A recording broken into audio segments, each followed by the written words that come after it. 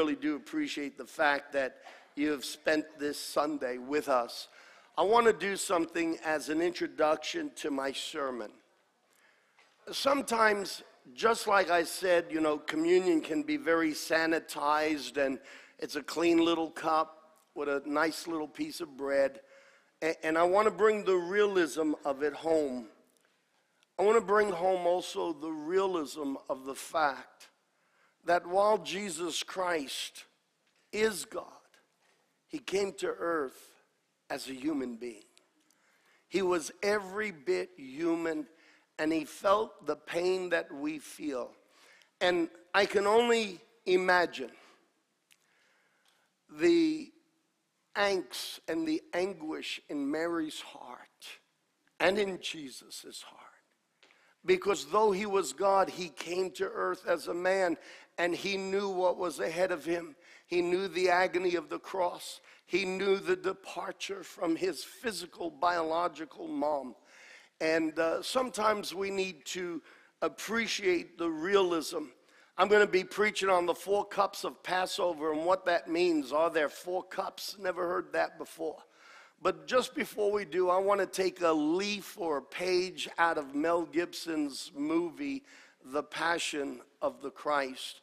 And we're going to show a video clip that really brings home to us the strength and the cost emotionally, both to our Savior and to his mother, his family, his disciples, the pain that they endured, but the pain he endured so that he could set us free.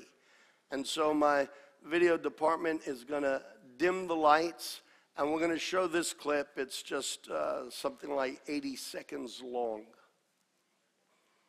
Thank you.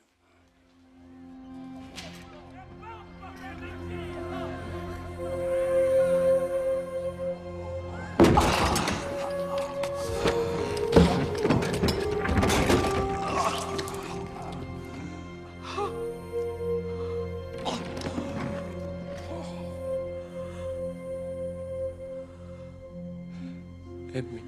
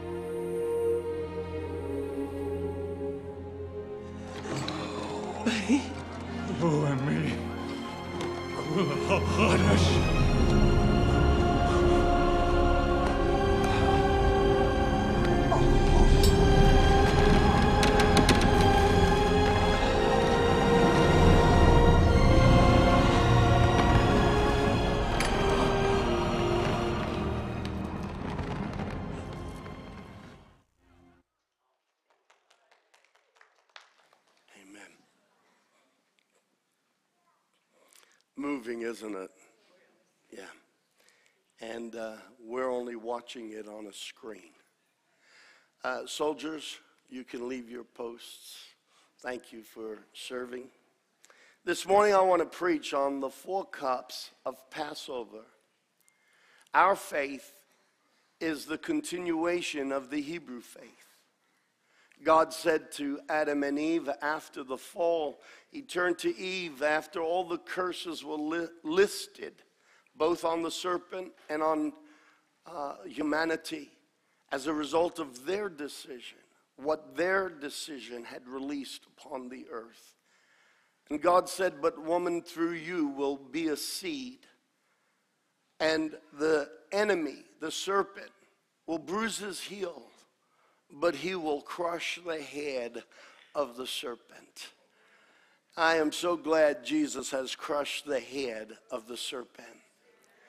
When Abraham came on the scene, God told Abraham and Sarah that through them they would have a seed, and that through their seed would come a great nation, but through the seed, the promised seed, would come salvation for the whole world.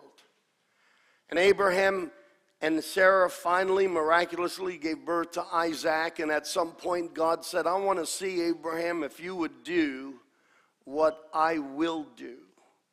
And he asked Abraham to take this miracle child and sacrifice him on an altar. And as Abraham held up the dagger, God said, stop. I just wanted to see what was in your heart, because I am going to send my son to be the ultimate sacrifice. We see the nation of Israel came out of the loins of Abraham and Sarah and through their descendants. But we see that through the lineage of David, King David, came one who was of his family line. It was prophesied that David's throne would rule forever. Israel was in anxious expectation in an atmosphere of Roman centurions and soldiers, and being oppressed, not being a free people. They were looking for a Messiah to overthrow this establishment, to overthrow the government. But there is a greater government that makes the governments of the world as mean and nasty and double-minded as they are. And that is the government of the kingdom of demons, the government of the kingdom of Satan himself. And before God can deal with the governments of earth, he had to deal with the spiritual entity and the government of darkness that influences the hearts of men and women. You all know what I'm talking about, because you all know that you are capable of doing beautiful, wonderful, excellent things. But every once in a while, something starts speaking to you and tugging inside of you. And in the past, we've been capable of not so beautiful, wonderful things. Now turn to the person next to you and say, he's talking about me. Because the sermon always starts with us. I'm talking about me. Amen. In the Hebrew faith, Abraham's descendants became a large nation, but they had taken shelter in Egypt. And for almost 400 years, they were slaves. Out of that 400, probably about 330 years, they were actually slaves. They had gone there for shelter during a time of famine, world crisis. And they made their home there, but they became slaves to Egypt. And they were oppressed. And God said, after the 400 years, it's time for my people to be set free. And this is where we have the first Passover. God had visited Pharaoh in his arrogance and had brought numerous plagues to prove, stop resisting me. I am God. And every plague represented one of the gods that the Egyptians worshipped. And God showed the Egyptians how their gods weren't gods at all, because the very symbolism of each god became a plague in their land. And then the very last plague, and the plagues were judgment. The very last plague was going to be the death of the firstborn of every household. Well, in the Hebrew faith, when they celebrate Passover, God had told Moses to tell the people, sacrifice a lamb. I'm about to allow the enemy to slaughter the firstborn of every house. But if you sacrifice a lamb that has no blemish, a perfect lamb, take the blood, put it on the doorposts, put it on the lintel, and when that demon of death, that spirit of death comes and he sees the blood, he will pass over your house. And this is where we get the term Passover from. The blood of a lamb saved them. And so in the Hebrew Passover or Seder, they celebrate Seders regularly, but on Passover they drink from 4 cups. And the first cup is the cup of sanctification. Now, last week I shared with you how Palm Sunday is the beginning of what is also known as Holy Week. Why is it called Holy Week? So I want you to understand your faith. I want you to have a rock-solid foundation. And the week leading up to Passover is called Holy Week because God told Israel, as they were getting ready to exit Egypt and celebrate this Passover event that would spare them from the curse, he said, I want you to remove every trace of yeast or leaven in your house. It's symbolic of sin. I want you to cleanse the place. To this day, our Hebrew friends go to great lengths, especially amongst the more orthodox believers. They go to great lengths to have their house purged of every form of yeast or mold or leaven because it was symbolic of sin. And the first cup is called the cup of sanctification. When they celebrate Passover for a whole week, they are cleansing their house, cleansing their wardrobes of any presence of yeast, and they go through numerous washings to emphasize that they are cleansing themselves of sin and making themselves ready for the great Exodus, for the Passover. And so in preparation, this is what they would do. And so beginning with Palm Sunday, it was Holy Week, a period where Israel would check their hearts and check their homes. It's very interesting that at the beginning of Holy Week, Palm Sunday, Jesus rides into Jerusalem and the people are acknowledging him as their Messiah. He goes to the temple, and what does Jesus do in the temple? He cleanses the temple. You see, Jesus had to be the fulfillment of the law. Everything that God had told Moses was a pattern of things to come. And so Jesus goes to the temple, and there you have money changers who are taking opportunity to make a profit off of the people as they come. The poor would buy turtle doves. That's all they could afford. And I love the fact that even under the law, God made provision for those who didn't have great means. You know what that shows me? God doesn't want anyone left out. Money doesn't make you. Yeah, money doesn't make you. God's eye is on the wealthy and the poor. His eye is on the poor and the wealthy. And so it wasn't that the money changers were even making a profit. They were making an unjust profit. In Proverbs, God talks a lot about using unjust weights.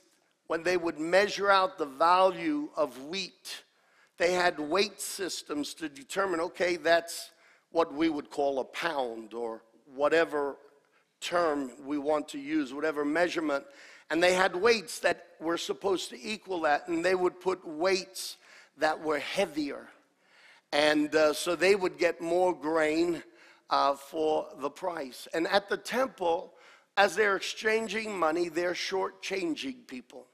So you got lies, you got deception, you got lust of money, you have oppression taking place. And the priests were okay with this.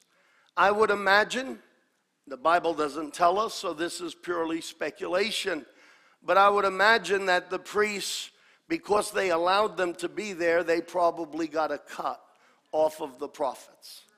And so the first thing Jesus did was he went to what was supposed to be his father's house, and he started dealing with the house. This is why Jesus said judgment starts at the house of God. Yeah. And where we're supposed to look into our hearts and make sure that we are stepping away from things that would hurt him.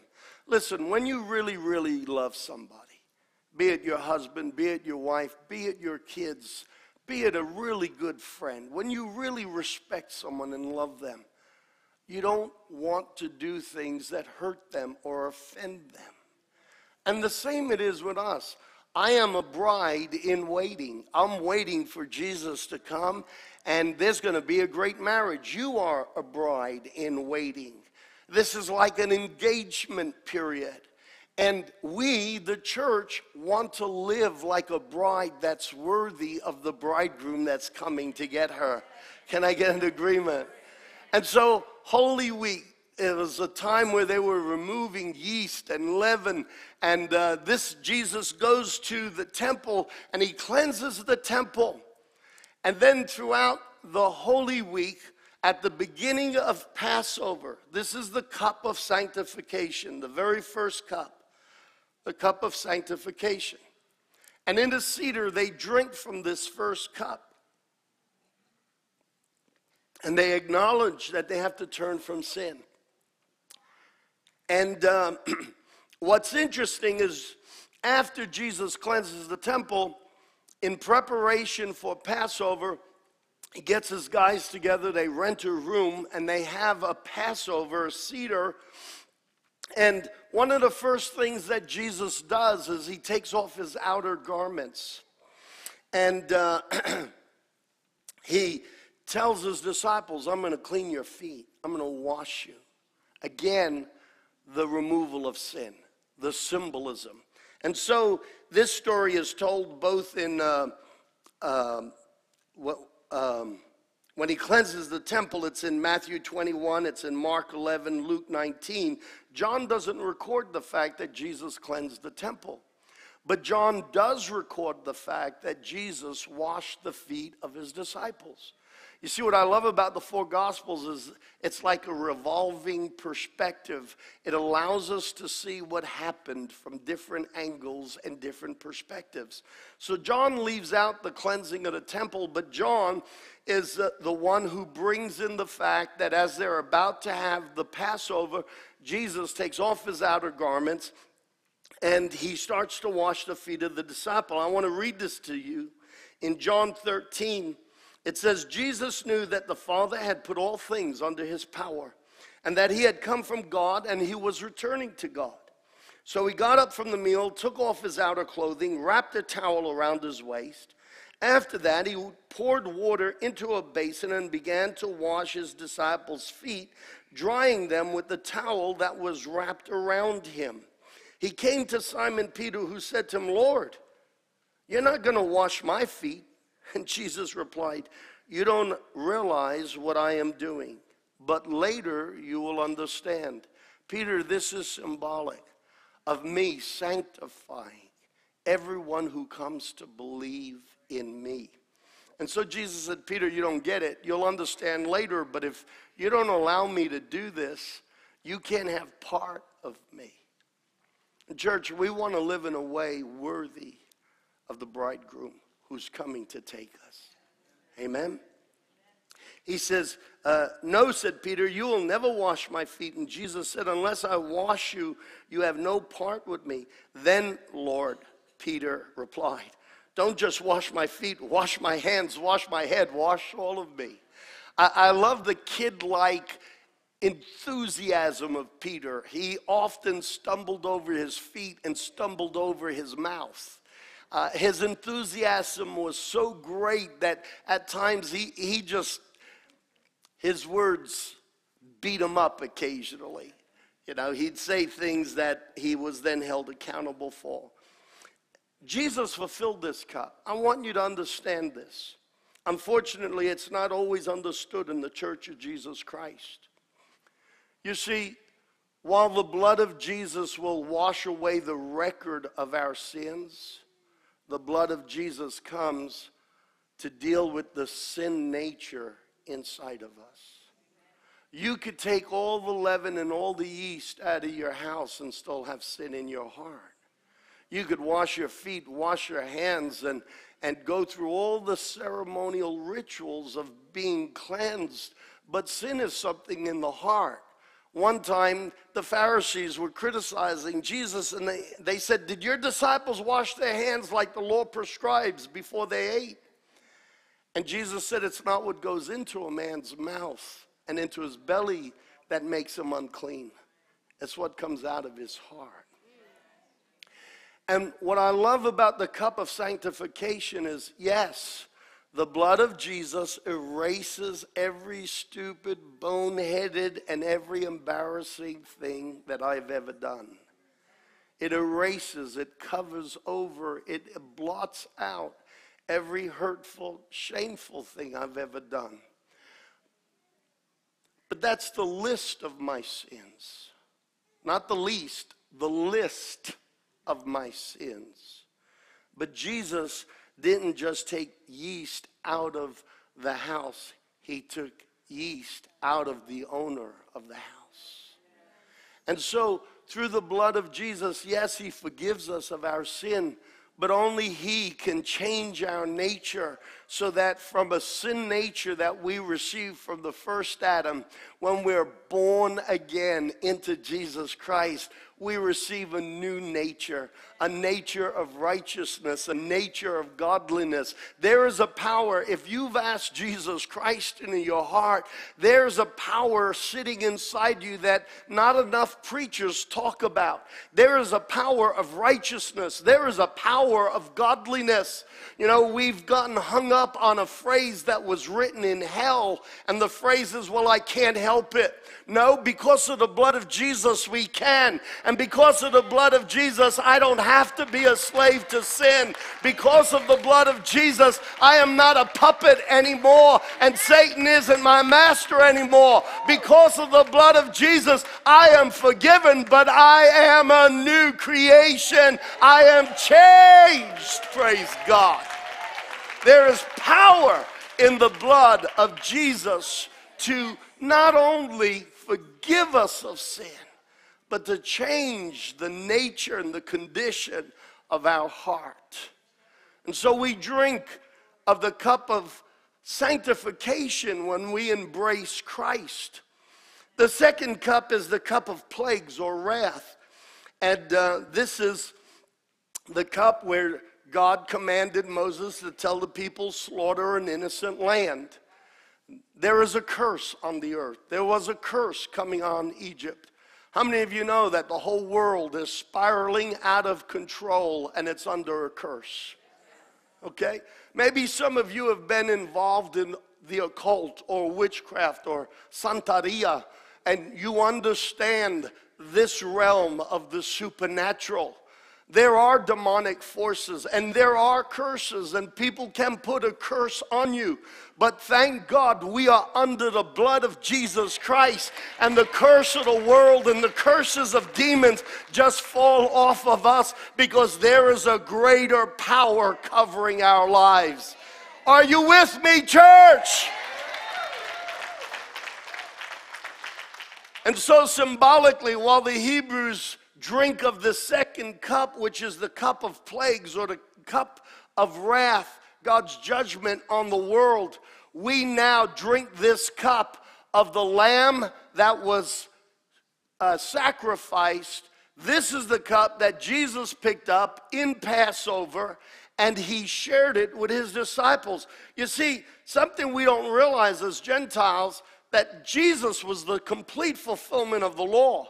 And so, while the gospel writers don't mention every one of the four cups, Jesus would have drunk with his disciples the cup of sanctification. And then when he took up this cup that we know of, that we often refer to in the gospels, this is the cup that to the Hebrews delivered them from wrath. It delivered them from the curse of Egypt. And this is the cup that Jesus picked up. He said, this is my blood. I'm the Lamb of God. You know how in the Old Testament, Moses told your ancestors to take that lamb and to cover the doorposts? This is my blood which is shed for you to redeem you from the curse that is on the world. Listen, if you're a born-again believer, I want you to know what's inside of you. If you've asked Jesus Christ into your heart, you're not just Joe Blow one day going to heaven. You are the Son of God here and now on earth. And all the garbage of the kingdom of darkness, that is not your bread. That is not your destiny. That is not your place in life. We have been given the right and the authority through the blood of the Lamb. The curse is not part of my existence. Hallelujah.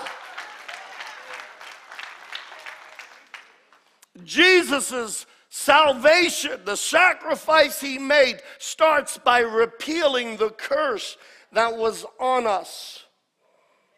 Do you know that when they celebrate the Seder and they come to the cup of the plague or the cup of wrath, who's in charge of putting this tablecloth on here? You? Can I dirty it? When they do the Seder, they take from this cup and 30 drops. It must be sanctified. It won't get dirty. There you go. 1, 2, 3, 4. They put 30 drops of blood before they drink the cup. 30 drops of the wine on the tablecloth. And then they drink from the cup. 30 in the Bible is symbolic of blood. You see, Zechariah says that 30 pieces of silver were paid for his life. Judas betrayed Christ and handed him over to be the sacrificial lamb for 30 pieces of silver. And when guilt had struck his heart and they were about to crucify the Christ, Judas ran back into the temple and he said, I don't want your money. He's an innocent man. I don't want your money. And they said, we don't want the money back. We got what we want. We have our prize. And Judas threw the money on the temple floor, and the priest said, that's blood money. We cannot take it into our treasury. And so it was used for a field to bury poor people. So when they drink the second cup, that they celebrate that they were spared from the wrath of God. This is why Jesus said, this is my blood. It's a new covenant. You and I aren't born under a covenant of God's wrath. We are born under a covenant of God's joy. We are born under a covenant of God's blessing. I want to drink this cup. You see, this is the cup we just drank from. The blood of Jesus protects us from the curse of sickness, the curse of confusion, the curse of oppression, the curse of rejection. Listen, as a born-again believer, stand up to the devil. He's a liar. He comes to steal, kill, and destroy. If he can convince you he has the right to oppress you with depression, if you believe that lie, you will receive the curse. If you will believe the lie that you're going to be sick and you're going to die at an early age, then you will receive the curse. But if you believe the blessing, you'll receive the release in Jesus' name. Amen. What's interesting is the third cup. With the second cup, we are redeemed from the curse. In Galatians 3:13, it says that cursed is anyone who hangs on a tree. Galatians 3:3, it says, Christ redeemed us from the curse of the law by becoming the curse for us. For it is written, cursed is anyone who hangs on a pole or on a tree, on a cross. He became the curse. You don't have to carry the curse anymore. Don't let the devil whisper in your ear and say, well, you're not really a good person, so you sort of deserve this. You know what? We do deserve that, but grace is God's undeserved favor. So instead of the curse, we get grace. Turn to somebody and say, he's really preaching now, isn't he? The third cup is the cup of redemption. Now this is fascinating. The third cup is the cup of redemption. This cup is drunk in celebration of being redeemed or brought out of Egypt. So the second cup, they're saved from the curse. The third cup is the cup of redemption. The blood of that lamb has redeemed them, and now they make an exit out of the kingdom of Egypt. The redemption that Jesus paid, the blood, the cup of redemption, has taken us out of the kingdom of darkness. Satan no longer has jurisdiction. He no longer has authority. He no longer has governorship. He no longer has say-so over your life. Anyone who is born again into Jesus Christ has come out of the kingdom of darkness, the kingdom where demons kick you, spit on you, slap you, and put you down, and you have been brought into the kingdom of his beloved Son. This is a kingdom where Jesus raises all of his followers into heavenly places, and we are seated with him. Hallelujah. Redeemed by the blood of the Lamb. A ransom price has been paid. He paid the price to win us from Satan's control and influence. But I want to show you something really cool here. We understand Jesus cleansed the temple. He washed the feet of his disciples, the cup of sanctification. We understand the cup of plagues and curses. He shared, he said, this is my blood shed for you. It's a new covenant. You're not under judgment. You're not under the curse. You're under the blessing. In the third cup, the cup of redemption, when did Jesus drink it? You see, he's the fulfillment of the law. When did Jesus drink the third cup? Because the gospel writers don't tell us about him drinking the third cup in the Seder or in the Passover. Watch this. In Matthew 26, verse 39 to 40, also in Matthew 14, 36, and also in Luke 22, 42. John doesn't mention what I'm about to read from the other three Gospels. It says that he went to the Mount of Olives to pray.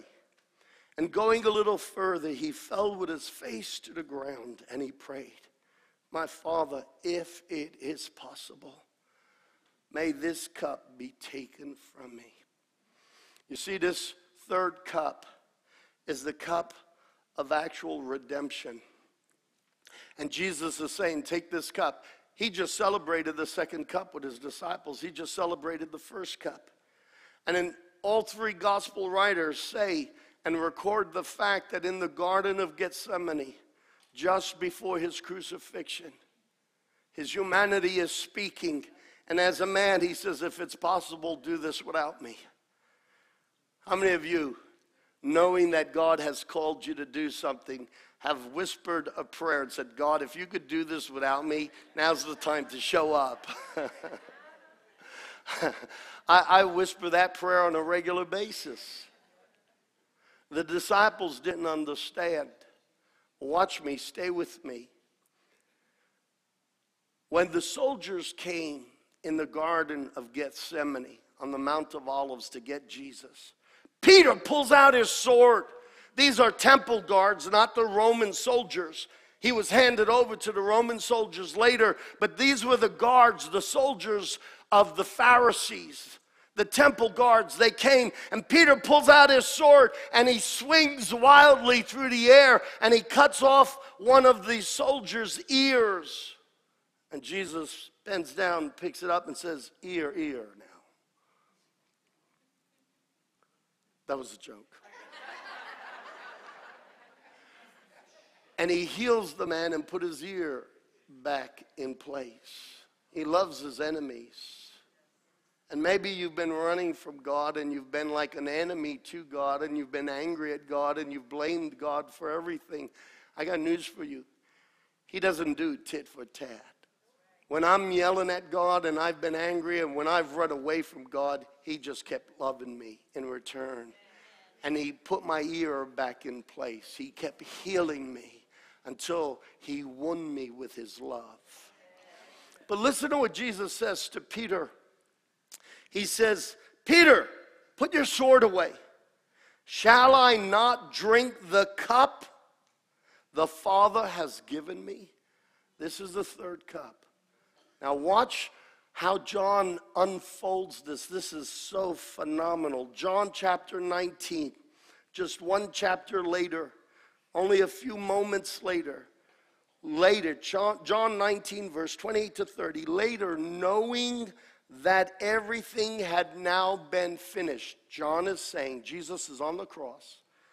Later, knowing that everything had now been finished, and so that scriptures would be fulfilled, Jesus said, I am thirsty. Knowing that everything was coming to an end, so that scripture would be fulfilled, Jesus said, I am thirsty. Well, I got to tell you, I've searched the scripture. There is no prophecy where the Messiah is prophesied to having said, I am thirsty. But watch this. So that everything could be fulfilled. This is so cool. Knowing that everything had now been finished, redemption is coming to its final phase, so that scripture would be fulfilled. Jesus said, I am thirsty.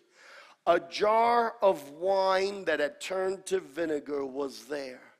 So they soaked a sponge in it and put the sponge on a stalk of the hyssop plant. When wine goes off and becomes vinegar, it's bitter. And just like the celebration of cedar, they would eat the bitter herbs and spices. And Jesus on the cross drinks from the third cup. And he says, it is finished. And he gives up his ghost and dies. The plan of salvation was fully activated. Every stage of redemption was now enacted, and the blood has paid the final price.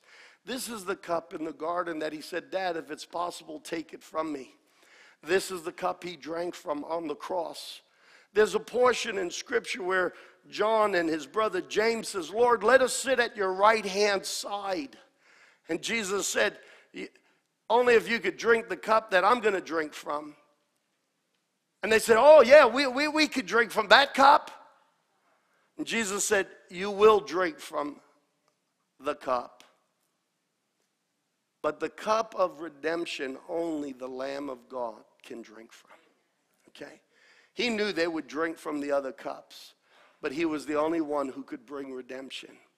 And so at the cedar, they drank the first two cups.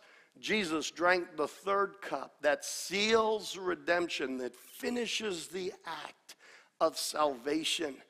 And when they gave him that sponge with the vinegar, the fruit of the vine, he drinks it and he gives up his spirit to testify it is finished. And he speaks the words, it is finished. That's the name of the series that I'm going to be preaching over the next few weeks. Next Sunday, I'm going to start outlining what it means when Jesus says it is finished.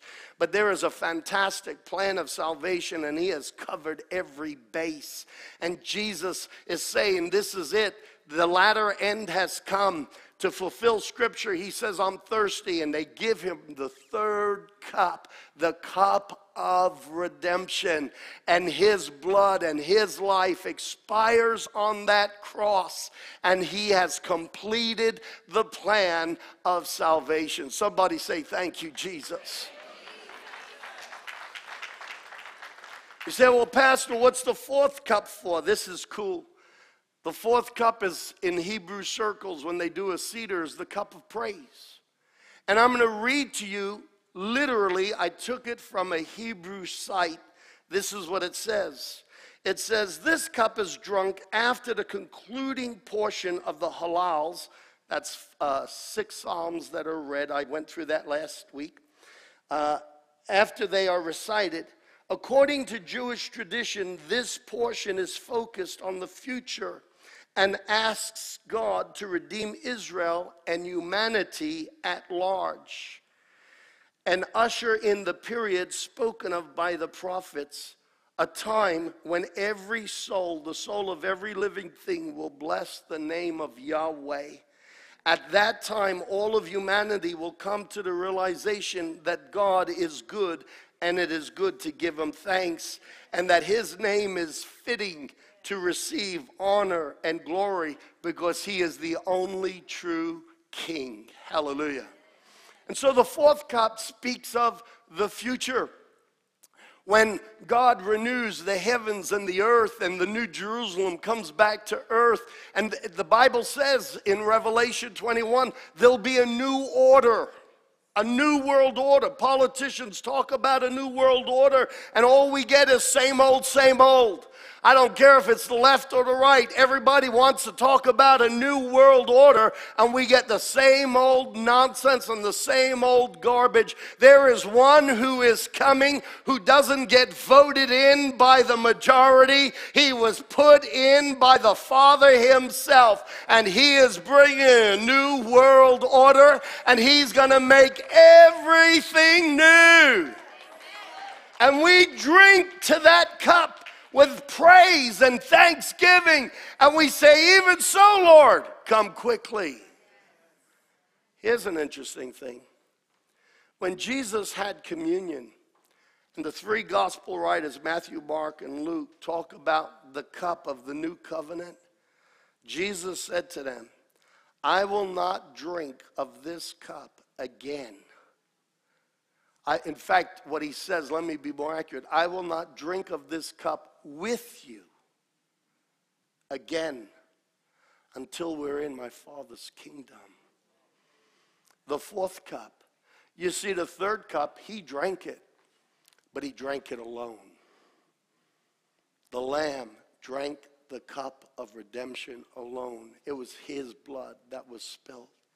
But there's coming a day where the fourth cup in the cedar, we will drink together with the King of Kings and the Lord of Lords. And there'll be a new world order. Amen. Amen. Would you stand with me?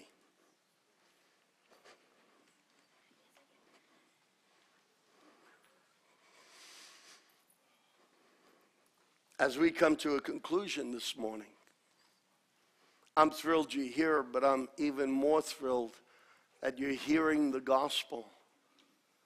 Hearing truths, if you're a born-again Christian, hearing parts of the gospel maybe in a way you've never heard before. Hearing it in a way that maybe someone's never broken it down. And I want you as a born-again Christian to have a great appreciation for what it took to get you to this place where you are born again and redeemed by the blood of Jesus Christ. And everyone who's born again said, thank you, Jesus. Awesome. But for those of you who have never gone beyond just going to church, going to church is a good thing. And if you're going to pick a church, I'm prejudiced. Come here. We're going to love on you. Going to church is a good thing, but going to church isn't what gives you a relationship with Jesus Christ. Going to church isn't what changes you on the inside. It's a good habit to get into. You're going to hear words of life. You're going to hear principles that you can build a business on, that you could build a marriage on, that you could build a family on. Because the Word of God is the answer to absolutely everything. There's nothing like it. But just going to church doesn't make the miracle happen on the inside. You see, there really is a miracle when you ask Jesus into your heart. As surely as you were born through flesh and blood, you will be born again by the Spirit of God. And the very Spirit of God, the Spirit of the Lamb who died on the cross, now that you're covered with his blood, his Spirit will be where his blood is also. And he will come and live inside of you.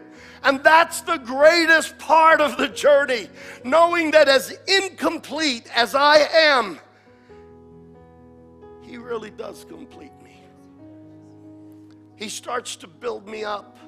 He starts to give me strength and courage, wisdom and knowledge. He starts to live not only in me, he lives through me. He lives through us. And while Easter is a great time for people to go to church,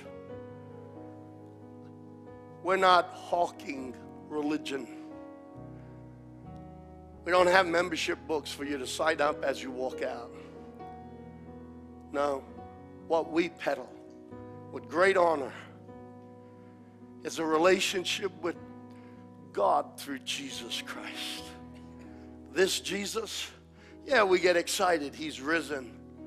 But you know what's better than the fact that he's risen? He lives in me.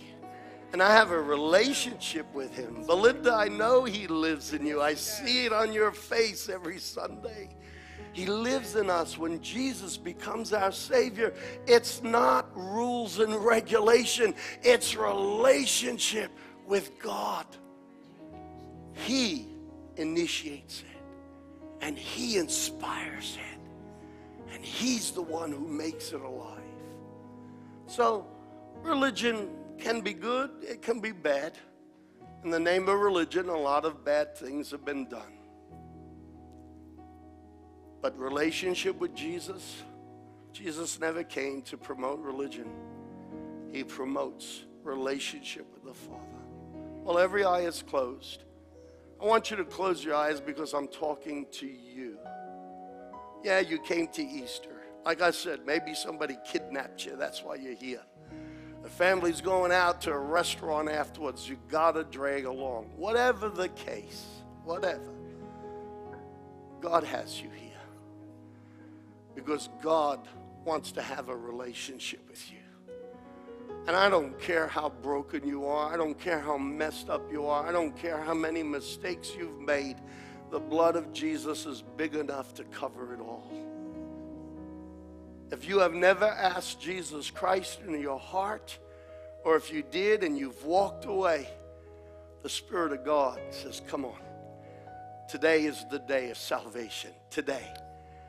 Come and live in the freedom he died for you to have. So while every eye is closed, if the Spirit of God is talking to you, if you realize you don't have Jesus on the inside, you don't have the same reason to jump and clap and shout and look silly happy like everybody else, then it's time to ask Jesus in your heart. So come on. Be real. Be strong. Be a person of integrity. The Spirit of God is talking to you. Talk back to him right now. Raise your hand and say, I want Jesus in my heart. Come on, how many of you today are going to ask Jesus, thank you, I see that hand. Thank you, I see that hand. Thank you, I see that hand. That's awesome. Come on, who else? I see that hand. Thank you. Just went down. Sir, I see that hand. God bless you. How many others want to ask? Come on, church, start to pray. Who else wants to get right with God, wants to know that God lives inside of you? It's not about being good enough. It's about him being good enough to receive us. Can I get an agreement? Yeah. Is there anyone else? Who else would like to ask Jesus Christ into your heart today? Another hand up the back. This is awesome. Church, put your hands together for everyone who has said yes to Jesus today. Amen. We're not just asking him to come into our heart. We're asking him to live inside of us. I can't think of a better way to conclude Passover than by leading people to Christ. I didn't count the hands, but I think we're somewhere 6, 7, whatever. People, not numbers, are saying yes. And we salute you. The Bible says every person who says yes to Jesus, God throws a party in heaven and the angels get down and they get wild. Wild. Amen. There's a party in heaven right now. Those of you who raised your hand for whatever reason, I'm going to ask you, and I'm going to ask the whole congregation to be like a choir behind you and to do what I'm about to ask you to do. I want everyone to repeat after me. If you've already done this, then be the background choir for those that have raised their hand today and doing this maybe for the first time. Would you close your eyes one more time and repeat after me? God, I believe. I sense your presence. Jesus Christ, I feel it. I believe you died on the cross for me. I have slipped away. I've never come to you. But today, Jesus Christ, I welcome you into my life. Jesus, live with me. Live through me. I am sorry for my mistakes. Some of them are pretty ugly. And I thank you, Jesus, that you don't just forgive me.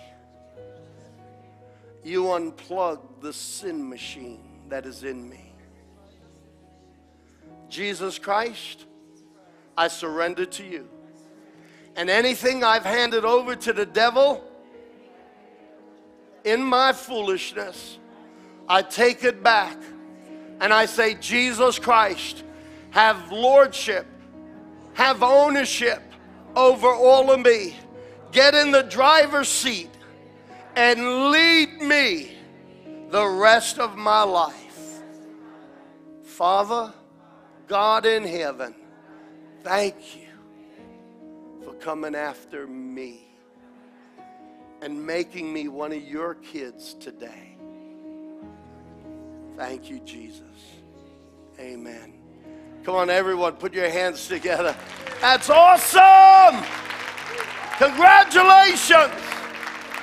Phenomenal! I recommend you get into a church where there's good teaching.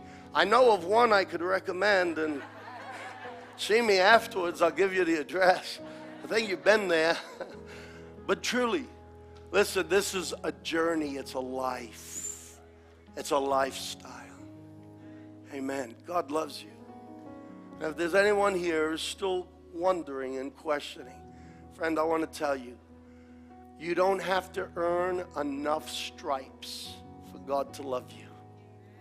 He earned every stripe on his back through 39 whippings to prove he loves you. You don't have to become good enough. Just come as you are. Turn around and give someone a high five, a fist pump, don't miss. Or give them a hug if they're comfortable with that. And I want to welcome you to a blessed Easter. I want to welcome you to a lifetime of relationship with Jesus Christ. Folks, God bless you. And may the Spirit of God be with you every day. Amen. Amen.